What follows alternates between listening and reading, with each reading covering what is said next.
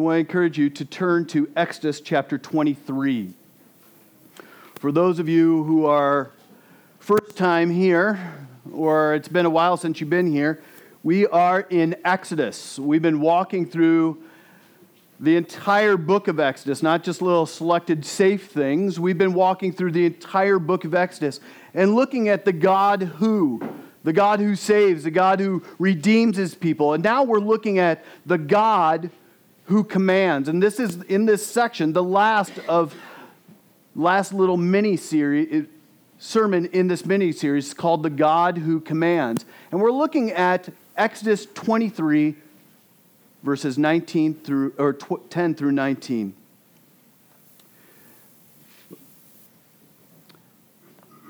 As we read, remember, this is God's holy, inspired, inerrant word that will never fail you, for it has never failed his people.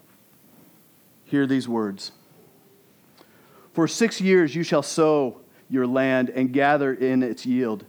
But the 7th year you shall let it rest and lie fallow, that the poor of your people may eat, and that they may leave the beasts of the field may eat. You shall do likewise with your vineyard and with your olive orchard. For 6 days you shall do your work, but on the 7th day you shall rest, that your ox and your donkey may have rest, and the son of your servant woman and the alien may be refreshed. Pay attention to all I have commanded to you, and make no mention of the names of other gods, nor let it be heard on your lips. 3 times in the year you shall keep a feast to me. You shall keep the feast of unleavened bread. As I commanded you, you shall eat unleavened bread for 7 days at the appointed time of the month of Abib. For in it you came out of Egypt. None shall appear before me empty-handed. You shall keep the feast of harvest, of the firstfruits of your labor, of what you sow in the field. You shall keep the feast of ingathering at the end of the year, when you gather in from the field the fruit of your labor. 3 times in the year shall all your males appear before the Lord God. You shall not offer the blood of my sacrifice with anything leavened, or let the fat of my feast remain until the morning. The best of the firstfruits of your ground you shall bring into the house of the Lord your God. You shall not boil a goat in its mother's milk. This is the word of the Lord. So it's a holiday weekend. It's a weekend where we celebrate and we memorialize those who have served faithfully in our community, in our country, and we're thankful for that. It's also a weekend where Jake and Shauna are going to be celebrating. It's almost a holiday for them. The whole family is in, all kinds of craziness, praying against rain, but it's a time for them to celebrate something huge. The word holiday, according to the Oxford Concise Dictionary, defines the word as a day of festivity or recreation when no work is done. An online dictionary provides another definition. It's a religious festive day or a holy day. In fact, historically speaking, the concept of a holy day is far more common than our contemporary concept of a holiday. So as we look at what is God calling in light of that, our time and our space that we live in now, and what God was saying in this section of Scripture, we've got to say, what is going on here? And as I was trying to figure out what is going on here, I thought maybe this is really supposed to be 2 different sermons. Verses 10 through 13, and kind of look at there's a Sabbath thing again, that God is calling his people to observe the Sabbath again. And then you got 14 through 19 where he's saying, listen, on top of that, I want you to have 3 holy days, 3 festival weeks going on. But the reality is that they are all one great big piece. They're connected to one another. So in obedience to the Sabbath command, as well as an obedience to all these festival things, what we see underlying here is that faith is the important and the critical element. faith. Clearly, it would take a tremendous amount of faith for any of us to leave our homes totally for 5 to 7 weeks, unmanned. In fact, your whole neighborhood, your whole town for 5 to 7 weeks is left, abandoned, so that you may go and worship God at one fixed time, in one fixed place, doing fixed activities. Your entire neighborhood is vacated. It takes a tremendous amount of faith. On top of those expectations for those religious holidays, there is this expectation that every week, one day is set aside for the purpose of rest and worship. For some of us, it takes a lot of work to actually observe a Sabbath day, right? There's so much I've got to do. If I could just have one more hour, if I could have just one more day, I could get so much more done. But God says, no. Set aside one day. To obey God would mean to trust God for all of His supply. And it was precisely Sabbath faith at which God was driving. Verse 13 kind of forms an important link. It demands exclusive worship of the one and the true God. And this was as necessary as the weekly Sabbath, as it was during the entire annual festivals. I want you to worship the one and true God. And the concept of exclusive worship brackets all these case laws. We heard at the beginning in the 10 Commandments, there are 7 days, one of which is mine. And then we get at the end of these case laws, and God is saying, again, worship me. Without this religious or this theological conviction, the case laws would have been heartless and effectively meaningless. Israel and we are to nail this theology into our very fabric, our very lives. They were to fix it in their hearts and their minds that Yahweh, God alone, is and was to be worshiped exclusively. And this was the purpose of their sabbaticals, to both demonstrate and develop their faith in God on a week in and week out kind of basis. They were responsible to use these holy days to strengthen their relationship with the Lord. God's prescriptions would have been a means to turn their mere holidays into holy days, where they are drawn closer and closer to God Himself. Biblical holy days are the means to guard our devotion from becoming detached from God. They're an opportunity for rest, for some rest from some responsibilities in order to pay greater attention to far more other important responsibilities. And that is trusting in the Lord. So for our purposes, I'm going to try as hard as I can to be brief. And if you know me, that's impossible. So we're going to divide this into 4 different sections, 4 different commands. And this is the first command, a command to celebrate. In verses 14 through 16, God gives a command to celebrate. 3 times a year, you shall keep a feast to me. You shall keep the feast of the unleavened bread. You shall keep the feast of the harvest. You shall keep the feast of ingathering at the end of the year. It was to be a festive kind of worship. It was to be a holiday that was rooted in their exodus. For it was even in the exodus that God said, I want my people to go for the purpose of worshiping me in the desert. Let my people go.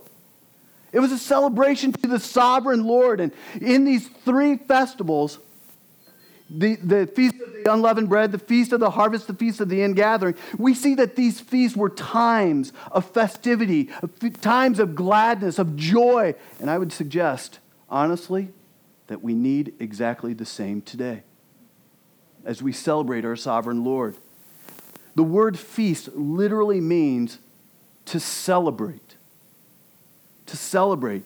And the holy days were to be happy days. For example, let me share the instruction for Deuteronomy from Deuteronomy chapter 14. You shall tithe all the yield of your seed that comes from the field year by year. And before the Lord your God, in the place that he will choose to make his name dwell there, you shall eat the tithe of your grain, of your wine, and of your oil, and the firstborn of your flock and herd, that you may learn to fear the Lord your God always. But it doesn't stop there, because right there it sounds kind of ominous, right? And you shall eat before the Lord your God and rejoice. Rejoice. You and your household. You're to come together to celebrate, to worship the sovereign God who has saved you, and you are to rejoice. And so this text speaks of rejoicing and celebrating at these annual feasts. And there's three things that you can see even about this kind of celebration. They were fixed celebrations. God commanded that these take place 3 times during the course of a year. They were to be regular at a set time, and God had a divine calendar.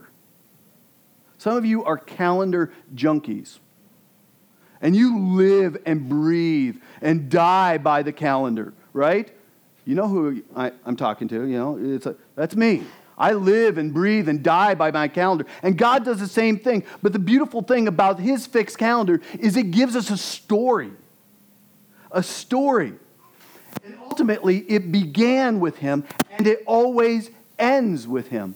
Alec Motyer, one of my favorite commentators, said this: the book of the covenant circles around to its inclusion in the demanding order of life, in the 7-year cycle, the 7-day cycle, and the annual cycle. In this way, life is encompassed by spirituality.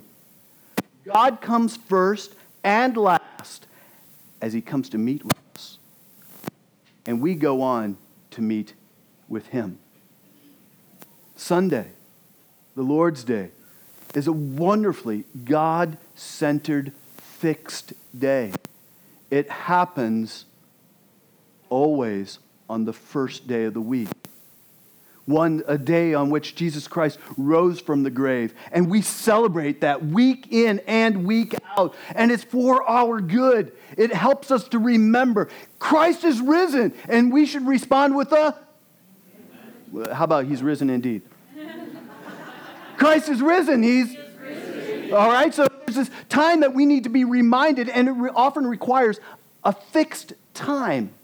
A fixed celebration. And as believers, we must be sure that our time is regularly God-centered. But on top of it, there's a focused celebration that's going on. According to God himself, he says that these feasts were to be kept to me. They were to be kept to me. They were to remain entirely God-centered in their focus. J.C. Ryle, one of my favorite dead guys, put his finger on the pulse of much of the contemporary worship of our day. And he wrote this: it is one thing to come to Christ's church, Christ's ministers, and Christ's ordinances. It's quite another to come to Christ himself. Happy, I love it, happy is the man who not only knows these things, but acts upon them. There's a danger of merely going through the motions of worship. These laws assumed an appointed place where this annual worship would be carried out. God knew that it would be quite possible for his people to go to the right place at the right time and do the right things without actually directing their worship to him. How often does that happen here with you? That you go to the right place, most of you at the right time, and you do the right things. You'll sing the right songs. You'll offer the right offerings. But at the same time, you totally miss the appropriate focus. And so God says, your worship must be offered to me. But there's also, we see how we also celebrate our sovereign Lord by a faithful kind of celebration. As we already noted, obedience to these commands required a tremendous amount of faith. To leave your home and to leave your land for 7 weeks was no small task for anyone. But God gave them a promise of protection upon obedience. And you see that in Exodus chapter 34. God says this, "For I will cast out nations before you and enlarge your borders. No one shall covet your land when you go up to appear before the Lord your God 3 times in the year." So each time that you go up, if you go up in faith, being obedient to God's commands, God is saying, listen, I will protect your land. I'm calling you to myself. I will care for your land. Do you trust me? I'm the faithful sovereign Lord. Celebrate that. Worship me. So do you believe that God will be faithful to you? Do you trust Him? Do you believe that God, in His good promise, will keep you and your family and your finances and your resources and your free time, that He will keep you as you live deliberately before the face of God in your choices? Even as you are here, do you trust Him? As you set a day aside to worship Him, do you trust Him to say, you know what, I don't need to do that. He will care for me. He will care. If so, will you be found much with the church of God to enjoy Him? So there's the celebration of the sovereign Lord, but there's also the celebration of the saving Lord. In verse 15, it gives instructions for the feast of the unleavened bread, and the commands are simple. As I commanded you, you shall eat unleavened bread for 7 days at the appointed time in the month of Abib. For in it you came out of Egypt. None shall appear before me empty-handed. This is also called the Feast of the Passover, and this celebration was rooted in the 10th plague upon Egypt at the Exodus. This feast focused in a special way on unleavened bread. Think saltines-ish. Unleavened, unraised bread. Leaven in itself is talked about all throughout Scripture, and leaven is neutral in itself. And the nature of growth that it causes must be determined by its context. Sometimes leaven throughout Scripture pictures growth of sin in our flesh, our desires, and there's an unhealthy growth that takes place. But it's also used of the influence of the gospel in a dark, dark world. So everyone was to appear before the Lord with an offering of unleavened bread. None shall appear before me empty-handed. You come with unleavened bread. They were to bring an offering to God in gratitude for their salvation. And this reenactment served as an essential reminder to them that they were saved solely by God's grace, and therefore they had a covenantal responsibility in return to give back. So the starting point for all celebrations must be God's salvation. Even your celebration this afternoon has got to start off with God's salvation. You can only celebrate biblically if you have been saved by God's grace. Have you been? Have you been saved by grace? And just on a side technical note, we should note that this feast has been replaced under the new covenant. In 1 Corinthians chapter 5, it indicates that the Lord's Supper has superseded the Passover as the Lord's feast for His church. The Lord's Supper is a congregational meal, one by which we are going to be celebrating in a little bit, which when separated corporately by the church on a regular basis, it refreshes our focus and feeds our souls as we remember God's great deliverance. But we also see a celebration of a sustaining Lord.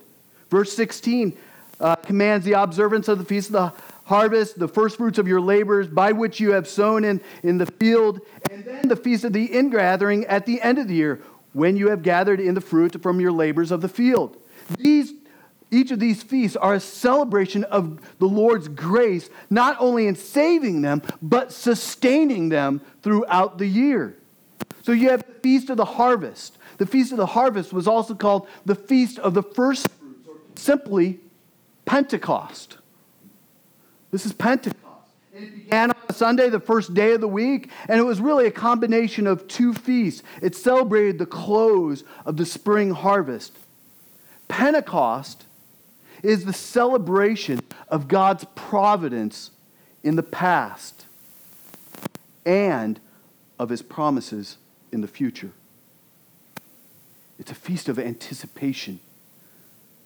The picture of Pentecost was essentially that of Jesus Christ, and he was the first fruits of the dead, therefore anticipating a great harvest that is to come.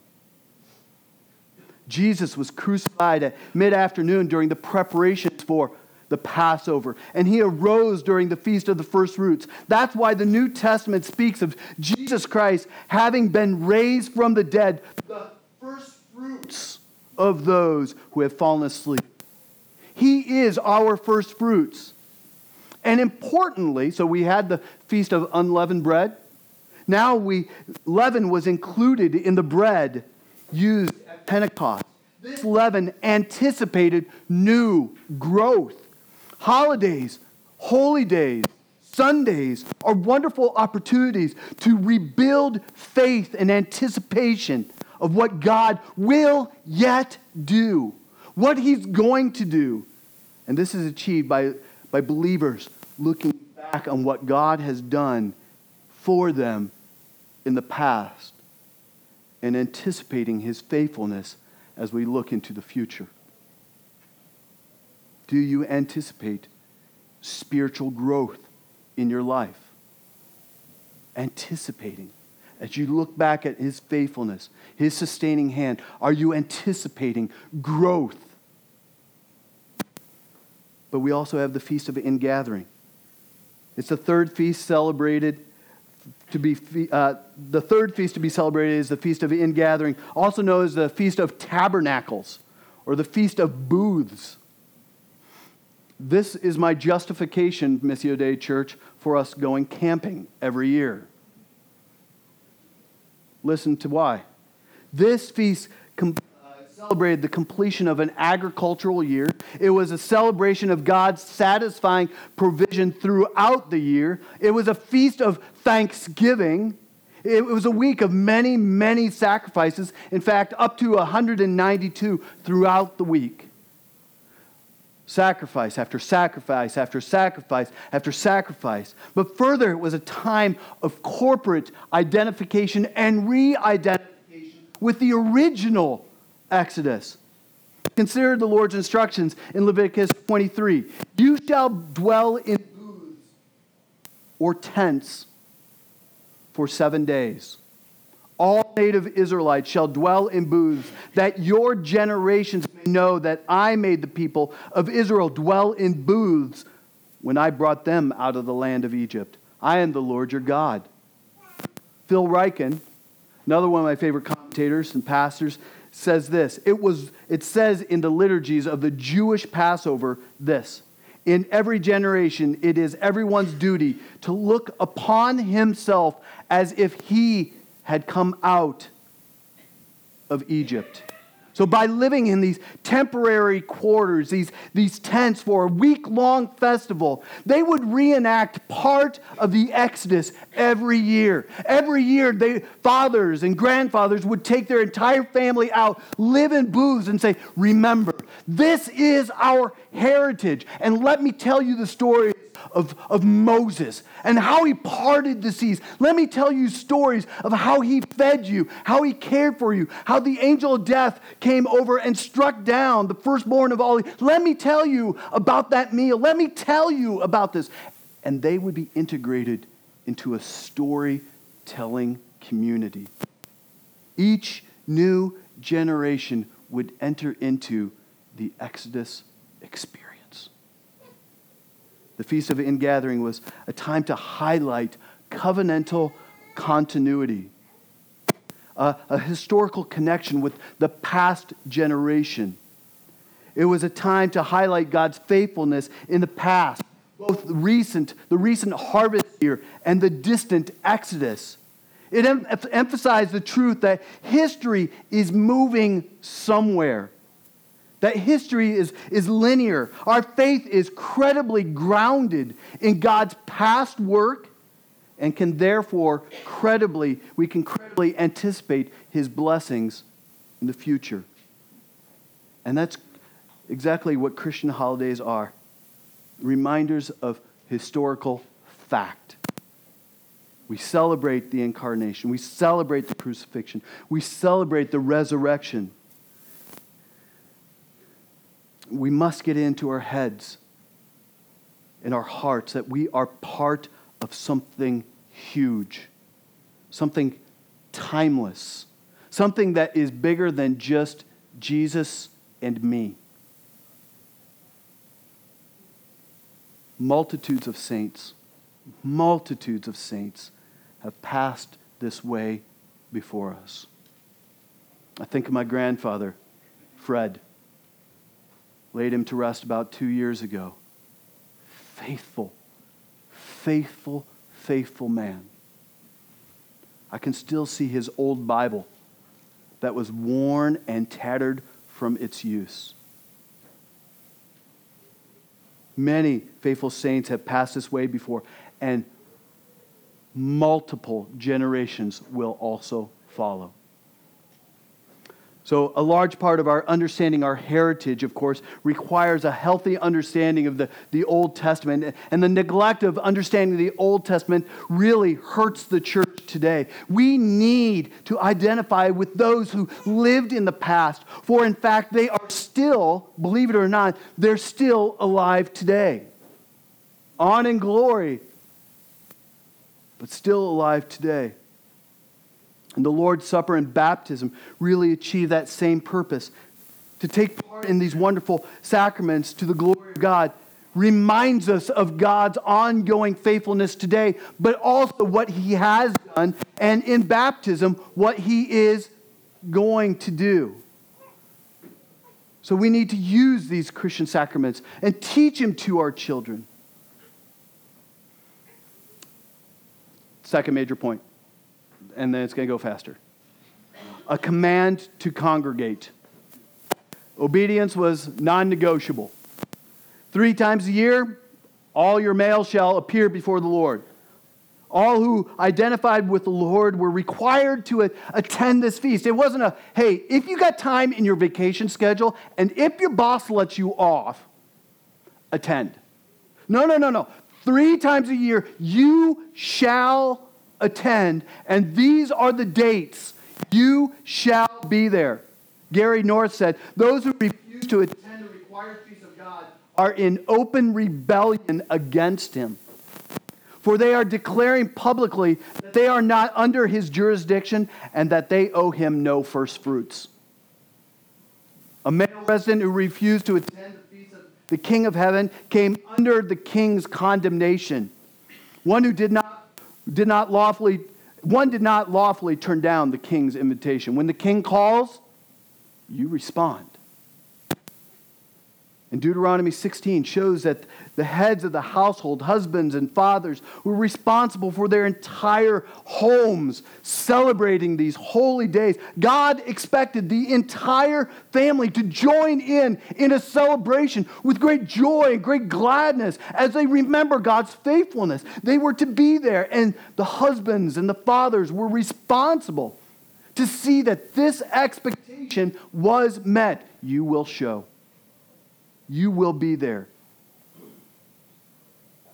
Such holy days would no doubt stir in the hearts of Israel for the Lord upon their return home. They just had this week of worshiping and enjoying Him.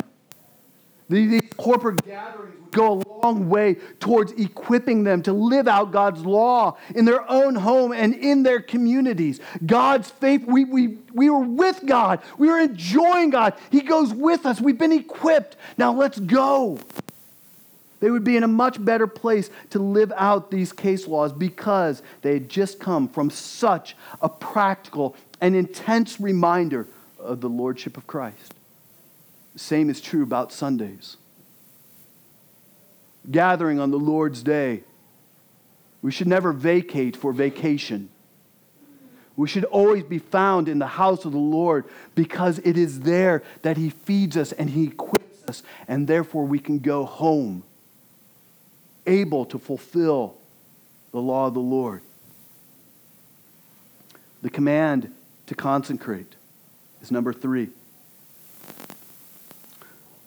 We see that these sacrifices were to be carried out according to God's prescription, the way that He wants it. You shall not offer the blood of my sacrifice with leavened bread, nor shall the fat of my sacrifice remain until morning. The first of your firstfruits of your land you shall bring into the house of the Lord your God. You shall not boil, this is going to be a fun one. You shall not boil a young goat in its mother's milk. Kind of reminds me of how Jonah ends. Those of you who've been through Jonah knows God kind of ends with and all the cattle? What do you do with that? But God gives some very specific things about how there's a command to consecrate, to set apart certain things. Congregating is important, but that's not enough. Gathering is good, but that is not the most important thing. Worshipful participation and consecration, being set apart, was required. For worship to be acceptable, it has to be offered God's way. There is a consecrated kind of sacrifice. You shall not offer the blood of my sacrifice with leavened bread. He says, listen, there's a certain way that I want you to even offer sacrifices. We can approach God and truly celebrate Him when we come to Him through the blood of the Lamb. The leaven of sin must be removed. As Phil Ryken says, it would not be right for God's people to present themselves to God, no matter how regularly, and then return to their old patterns of sin. They were called to put away all unrighteousness, and this was symbolized by making unleavened offerings. Take out the sin. Put to death, come alive. Put to death, come alive. It had to be a consuming sacrifice. Even the fat on the altar had to be consumed and taken off. It's got to be consumed. Even the best of the first fruits on the ground you shall bring, and it's going to be consumed. Only the best was good enough for the Lord. He got everything, the best of everything. And He would not accept any kind of other sacrifice. It had to be a calculated kind of sacrifice. God would only accept the first fruits. First fruits. He would not take whatever was left over at the end of the harvest. Deliberate planning and forethought had to always be put into the sacrifices that were brought before the Lord during these holy days. Think about it. And I would suggest that we ought to do the same in our offerings. Deliberate, first fruits, the best that we can offer the Lord. God should be no mere afterthought. He's no afterthought during our worship. We should deliberately plan to bring to Him our best. There's also a real countercultural kind of sacrifice. You shall not boil a young goat in its mother's milk. Okay, what are we saying here? One, it just sounds inhumane, doesn't it? A poor baby goat being boiled in its mother's milk? What is going on? Who would do that in the first place? I don't have the full time to examine the full meaning, but we should note that God would not allow this kind of monstrous thing to happen in His sacrifices. But this was really, at the heart of it was a countercultural kind of sacrifice, because the pagans, the unbelievers in the land, would be boiling a baby goat in their mother's milk, and it was a common practice in their culture during the day. It was a fertility rite. And the Israelites were to approach God with hearts of faith alone. You trust in me. Don't do what they're doing, even if it looks bleak. Don't you boil. Don't you do what the nations are doing. This is how I want you to worship me. Put your faith in me and me alone. Don't trust other gods. Don't go into these fertility cults. Trust me. These sacrifices testified to the faithfulness of God and to their trust in Him alone. And this made them peculiar. It made them different. It made them unique. And God wants our best. And as a result, He wants it from our trust. When we trust Him, then our lives will be completely, totally different from the surrounding culture. So does our celebration of the Lord's Day even send that message out, that we trust in the Lord? Will our celebration of Christian holidays, Christmas, Easter, how many chocolate bunnies do we have to consume before we understand that it's not about a bunny? Will your Christian celebration of your Christian holidays do the same? And let us be sure that the way that we celebrate holidays and the Lord's Day is deeply God-centered.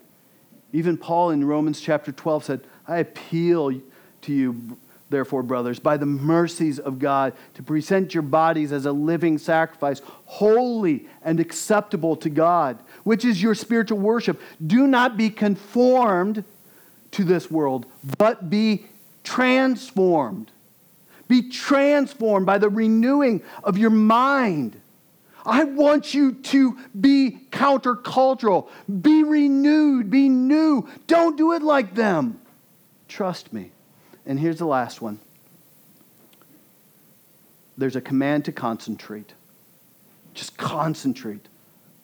Fundamentally, these feasts held a dual purpose of helping God's people to practically appreciate His glorious work. Lord, look at this. I love this. Look at what you have done. And to help them anticipate an even greater work that He was yet to do through His Son, Jesus Christ. These feasts all pointed to Jesus. They were Christ-centered to the very core. Just as the Feast of Tabernacles was for the purpose of highlighting their satisfaction with the Lord of the harvest, so we are to find our complete satisfaction in the one to whom this points. Remember what Jesus said in John 7? If anyone thirsts, let him come to me and drink. Whoever believes in me, as the Scriptures have said, out of his heart will flow rivers of living water. He's the one that we find our greatest satisfaction. Ryken just captures the essence of these verses in John 7, where he says, and Exodus 23, when he says, Jesus is the source of our sanctification, the first fruits of our resurrection, the Lord of the harvest, the water of life, the sacrifice for our sins. This is the gospel according to Moses, as recorded in Exodus 23. This is the gospel in Exodus. It all points to Jesus. So the question we have got to ask every Sunday as we gather, do you know Christ? Have you seen that you deserve judgment, that Christ bore the penalty for you? Will you repent of your sins and partake of the Passover Lamb, the perfect Lamb of God, the one who takes away the sin of the world? Today is the day of your salvation. Do you believe? And because these feasts would help Israel to concentrate. These laws teach the same thing, to concentrate on Christ. The difference, of course, is that we have another feast. We have another feast that we can celebrate and concentrate on Christ, and that's the Lord's Supper. This regular feast helps us to concentrate on Christ and to reorient our lives as Christians. So let us learn from these feasts. They're not just random laws that are not applicable to us. Let us learn from these feasts to give ourselves to Christ completely. And only when we do so can real celebration begin. Amen? Let's pray.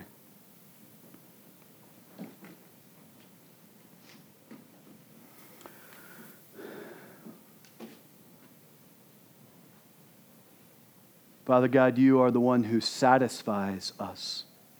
You are the one who sustains us throughout our entire life. You have provided for the children of Israel in their exodus, through their time in the wilderness, to their entry into the promised land, and you are our God. You are the one that has taken us out of our bondage. You have saved us from Satan, sin, and death. And you sustain us through our journey in this life. And you carry us through, sustaining us, guiding us by your Spirit, feeding us with your word.